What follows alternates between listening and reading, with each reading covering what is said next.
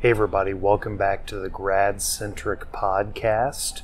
I am excited to start a new series on student loan planning. Student loan planning is important not only on the front end of college to figure out how you might pay for a college experience that's increasingly more expensive, but also on the back end with paying off that debt. So whether you're a student coming out with student loan debt, federal or private, or whether you're parents that have taken out a Parent Plus loan, all of these are important conversations to have to maximize not only your ability to get an education for good earning potential going forward, but to maximize your ability to pay off your debt in a way that makes sense, right? Whether trying to figure out interest rates or repayment plans, things of that nature. And of course, we're also going to cover some really important topics on loan forgiveness, repayment plans from the federal government that can be really lucrative and important for managing your student loans, especially if you have high balances. So lots of great topics there. Okay, so what do I want to start this series off with? Well, let's talk about AGI. AGI means adjusted gross income.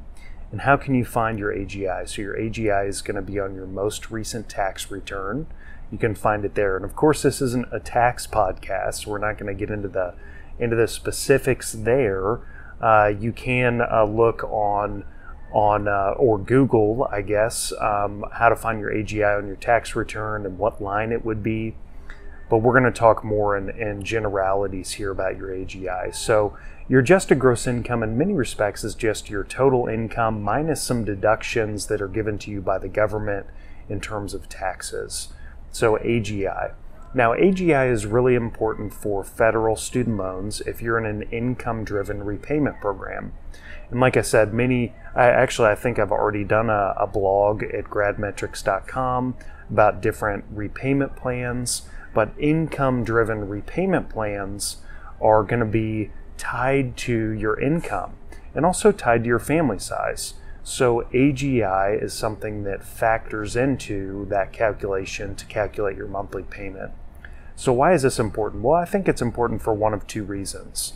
The first is there are a lot of borrowers out there that are just getting crushed with student loan debt.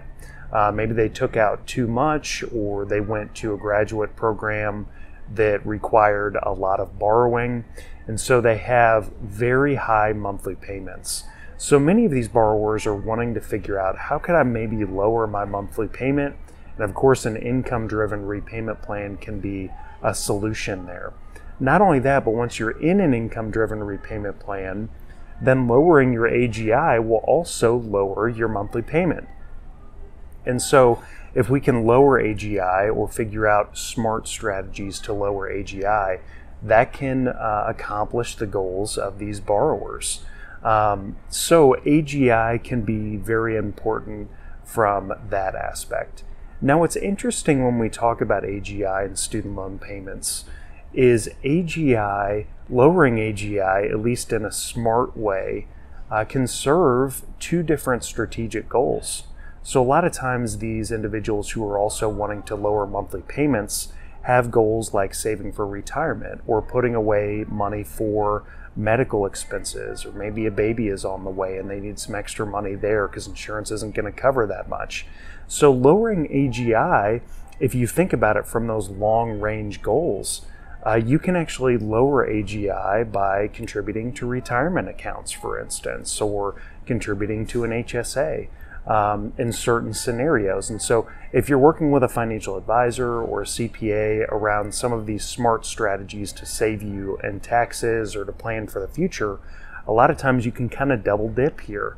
Lower your AGI by doing some of these long range planning things, but then also getting the low AGI for those monthly payments. The second scenario, to get back to kind of my initial thought here, the second scenario that the AGI lowering might be important is if you're going for long-term loan forgiveness. So a lot of borrowers are thinking about public service loan forgiveness, or they're thinking about long-term loan forgiveness in terms of just being in an income-driven repayment plan, a lot of times you'll get forgiveness after 20 years or 25 years. So if you can lower your payments on your way to loan forgiveness, that will save you on the total cost of the loan.